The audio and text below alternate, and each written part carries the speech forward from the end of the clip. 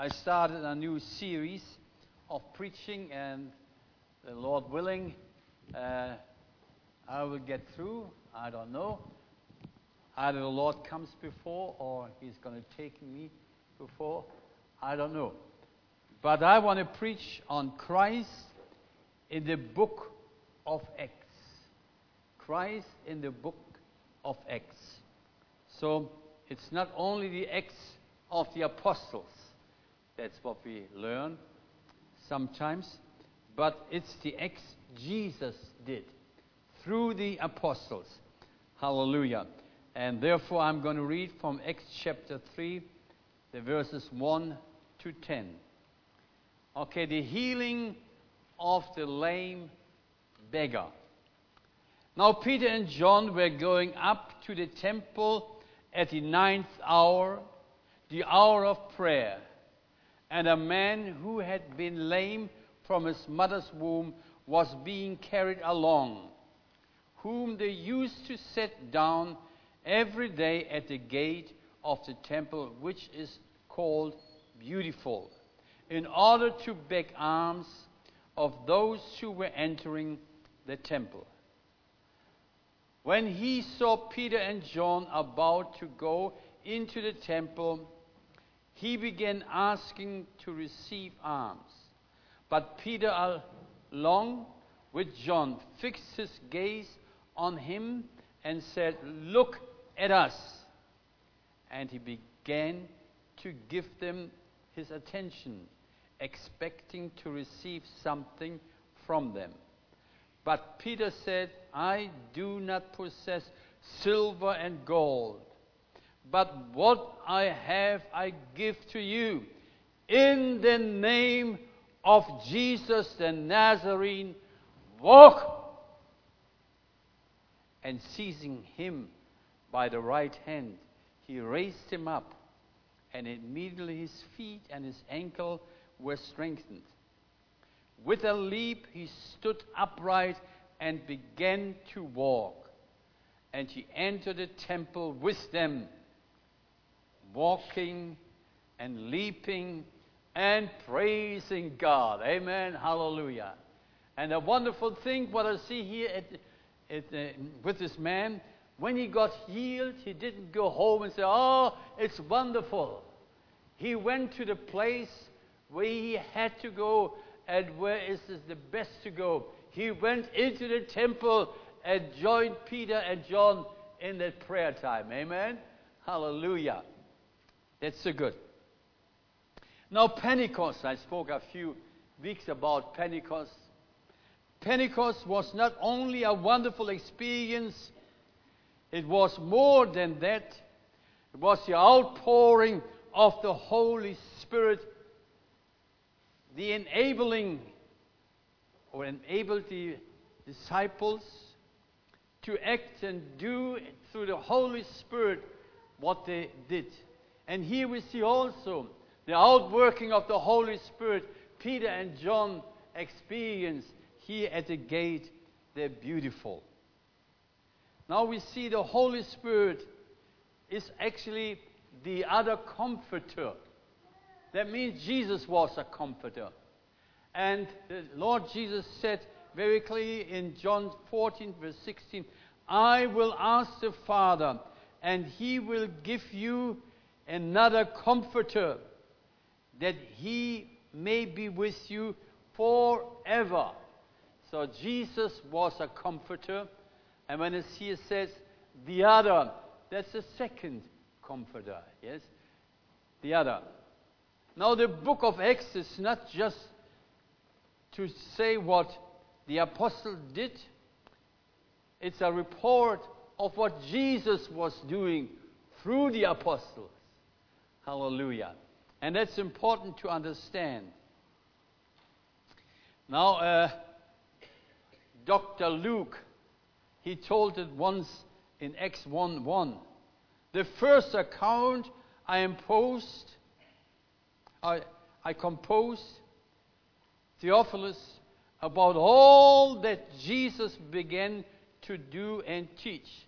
His first account was the Gospel of Luke. And he said, now I want to continue the second account. All the things Jesus was doing and Jesus was teaching. And we see here two disciples, two apostles together, Peter and John. When Jesus was still on the earth, we see Jesus always sent 2 and 2 of his disciples out in order to go and prepare the place where he was going to preach the gospel. Now, when Jesus was still there, formerly it was James and John together.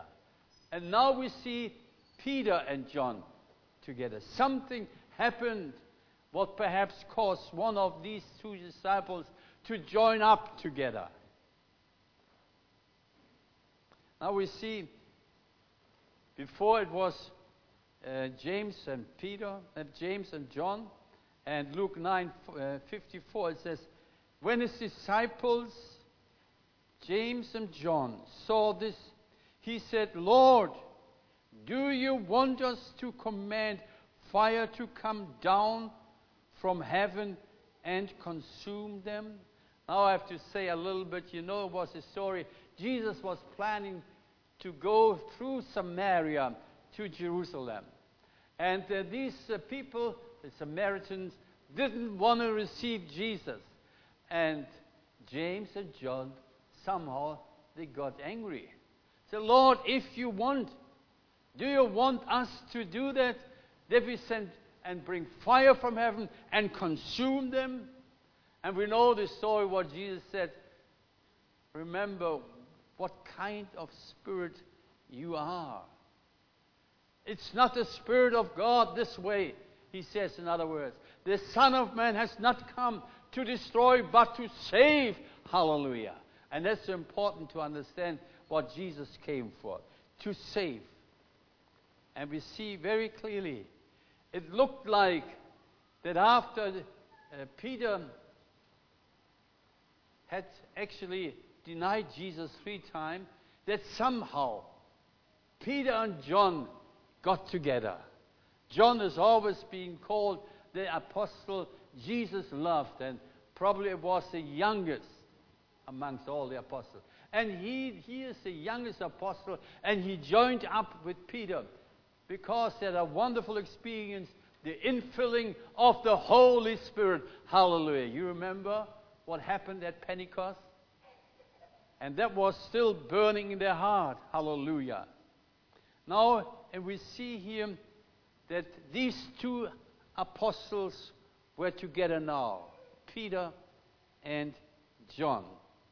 And it's interesting that the younger apostle perhaps joined the older one in order perhaps to strengthen him. We know how down Peter was when he denied the Lord. We know that. And now at Pentecost, his life was changed, and he preached very boldly about Jesus Christ at Pentecost. Now, 2 together are always stronger. And that was Jesus' principle when he sent his disciples out. But in Ecclesiastes it says, chapter 4, verse 9 to 10. 2 are better than 1 because they have good return for their labor. For if either of them falls, the one will lift up his companion. But woe to him, to one who falls, and if there is no one to lift him up. And that shows me something. We need each other. We need each other. And that's so important. Fellowship is so good. Some people say, well, you don't need to go to church. You can also believe in Jesus without going to church. There is definitely something wrong. Isn't it wonderful that we can come together, and if somebody is really down, we go to him and strengthen him. And that was also for me as a young pastor a very important step There I learned what it means to be an elder. An elder is not a policeman in the church. And I read it and learned it from Revelation. Who is worthy to take or to break the seal? And John was crying. Nobody was found. And then one of the elder, he laid his hand on his shoulder and said, "Don't cry. Don't cry. These are elders for me who say, brother or sister, don't cry. Behold, the Lion of Judah has overcome." Hallelujah. Comforting, lifting up each other, and it's wonderful. And I experienced it here in this church very clearly. When I was laying down, I think almost everybody was praying for me. The Lord will restore me. Thank you very much, brothers and sisters. And I'm here through the grace of God. Hallelujah. Because you were praying for me. You were lifting me up before the Lord. And that's so wonderful. And I thank the Lord for every one of you. Hallelujah. God bless you. The church in Antioch had the same principle. And we read there in Acts chapter 13 verse 2. While they were ministering to the Lord and fasting, the Holy Spirit said, "Set apart for me Barnabas and Saul," it says there. His name Paul became later on Paul. "Barnabas and Saul for the work to which I have called them." It was here again 2 and 2. Pentecost was not a substitute for the importance of prayer. That's what Peter and John realized. Oh, well, we were so filled with the Holy Spirit. They spoke in other tongues as the Spirit gave them utterance. Oh, it was so wonderful, wonderful. But they didn't miss the hour of prayer. They didn't say, now we are so wonderfully filled with the Holy Spirit. We feel all good. No. There came the hour of prayer. And Peter and John. And it's good that they realized that the filling of Pentecost, the filling of the Holy Spirit is not a substitute for prayer. The more you are filled with the Holy Spirit, the more you have a desire for prayer. Hallelujah. That's so important. That's why I'm inviting you to come for Friday night. We're going to pray on Friday night. If you never have been there, make an effort for you and say, I want to be there. And I always said it before. I'm not a pastor here for 2 years only. For many, many years. It's better to be in a prayer-conditioned church than an air-conditioned church. You know that, yes? A prayer-conditioned church, there is fire, hallelujah. There's something going on. Jesus is going to be revealed in that church, hallelujah. Now they realize we need prayer as well, and it says here very clearly, now Peter and John were going up to the temple in the 9th hour, the hour of prayer. There was a certain set time for prayer. And very interesting, even Jesus, and he was full of the Spirit of God. He was God in himself, and he needed prayer. How much do we need prayer? Is that right? And we read it oft that Jesus often went after a busy day into the mountains for prayer. And the whole night he prayed. And that's hard. I tell you what, praying a whole night is very, very hard. I don't know whether you have done it once. I've done it a few times with a brother in Ostfriesland in Germany. You know, we met on Friday night, and then we were praying through the whole night. you need to have something to pray for. And we were praying in the church in a little room, and Ella could hear us because we had a little flat in the back of the church, and she could hear us when we were praying. It was wonderful. And that's what Jesus did. He prayed a whole night through. And he spoke all the things during the day through with the Father. And he came, and he was not tired. He didn't come this way to the apostles. What do you say? I didn't get it. No, he was fresh in the Holy Spirit. And he came, he could do his work the Lord told him. Do you remember my brothers from Germany and Switzerland who were here a few months ago? Do you remember the Swiss brother? He was together with me also in a room. We were with 4 people together in a room. And he and I, we decided to have a time of prayer. Of course, we had prayer time every night in Bible college. But we said, we're going to make an extra effort. And he and I, we woke up, went down into the classroom, and started to read the Bible. I remember I read then the book from Abide in Jesus. Who was it again? From Murray. Yes.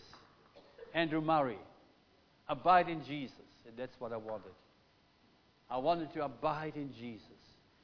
I had a desire to seek the Lord in prayer. And he too, we had a time of prayer. And then we went out and had a walk. Yeah, or actually jogging. We were jogging in a little forest next to the Bible college. We came back for breakfast. We were fresh. And all the others came, rubbing their eyes, yawning their head off. And we were fresh through the Spirit of God. And so we experienced wonderful things where the Lord showed us in our heart. Time of prayer was for Jesus important. The time of prayer is for us important too. Hallelujah. Now we read here there was a man, he was lame from his mother's womb. And he was always being carried every day to this wonderful gate, their beautiful gate. Now the temple had altogether 10 gates. And there were many gates to enter through. But they put him here at a beautiful gate. And he expected perhaps to get something. And they knew that the Pharisees liked to give alms. They liked to do that. But especially there where they were seen to do it. They went to the beautiful gate, and the Pharisees, they gave alms as well. And then when they gave some, everybody saw it. And that's what they wanted. And that's why he went there. Now, as I said, Peter and John came here through the beautiful gate, or wanted to go through. And prayer is not a time of a wasteful time. It's a time that's very productive in our life.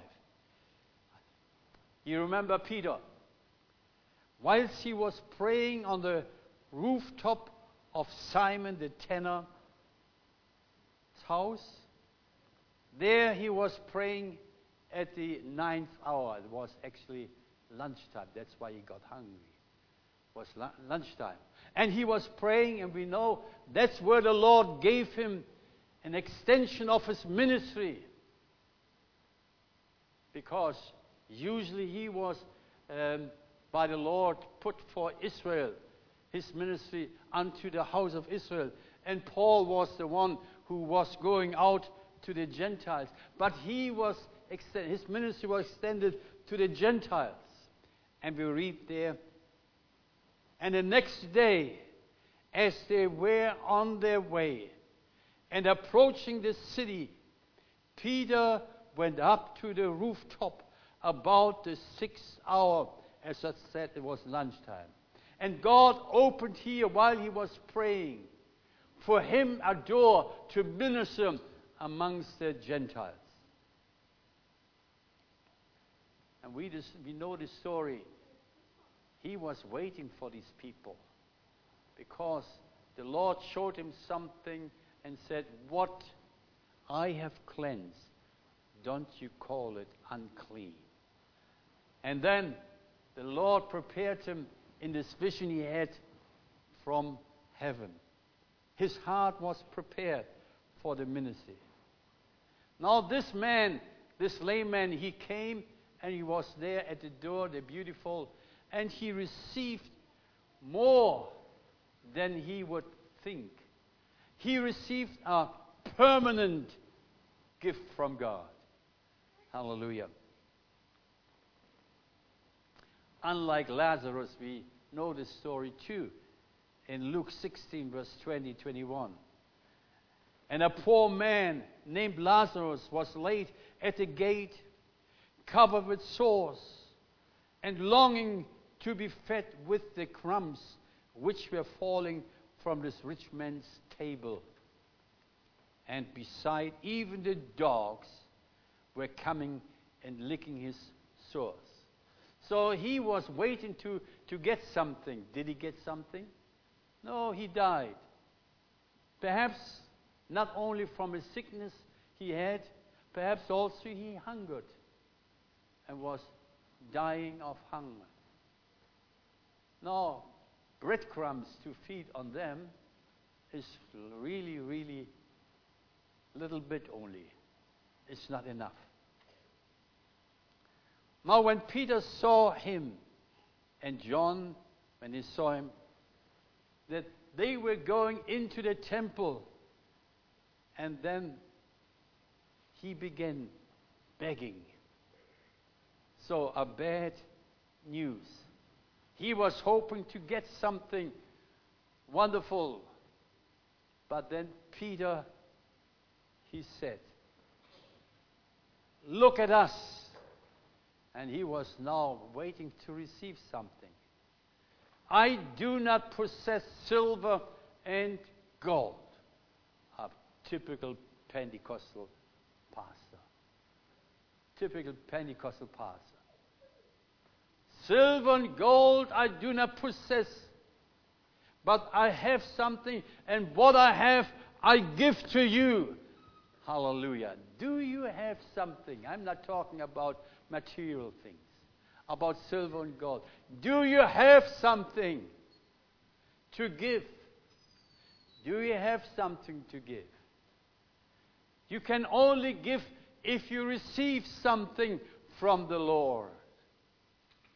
And that's why when I praise, Lord, give me something to feed your people. Give me from you something, Lord. And when the Lord gives me something, I want to feed you. And that's what the Lord gave me here.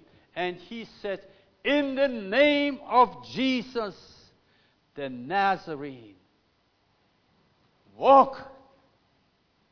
And he rose up. Peter reached down his hand and he grabbed him and he stood up. And the Bible says, and his feet and ankles were strengthened. So all of a sudden he could do something he never was able to do. And he rose up. I heard of a story of a monk, and he went to Rome to visit his father. You know who the father is of the Catholics. It's the so-called Holy Father. He isn't holy, neither is he a father. He is not allowed to be a father, according to Catholics' beliefs. Now he went there, and it was important for every monk to go there, to see the Vatican. And there was a guide who led him through the Vatican, showed him all the wonderful things, Tetzel got together. You know who Tetzel was? Tetzel was the one who went through Europe, and when the Peter's Dome was to be built, they needed money. And Tetzel went through the lands of Europe, and he sold, what do you call it again? Yeah, indulgences. He sold them. And so he said, well, as soon as the money comes into my box, the soul that is in purgatory will jump out of there into heaven. And perhaps he sold many of these. And Peter's Dome in Rome, don't go there and admire this thing, is being paid from the souls who went to hell. That's been paid from. And this guy showed him everything.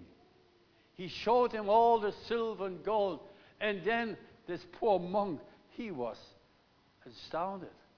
He never has seen so much money, so much silver and gold in one heap. And then this guy says, well, we don't have to say, like Peter, silver and gold, we have none. But this monk was alert. And he said, neither can you say, in the name of Jesus, walk. That's true. And we see something, the name of Jesus, so powerful. Now, Peter said it. The Pope, or all these people in the Vatican with all the gold, he said, you can't say this either. Who can say it? Who can say it? In the name of Jesus, walk or rise. Who can say it? You want to know? You want to know? I'm going to tell you soon. I see here, amen, how many persons did you see in front of this gate? Who was there? Peter, John, and the layman.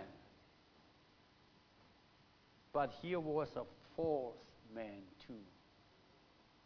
Here was a fourth man too. A fourth person. Who is this?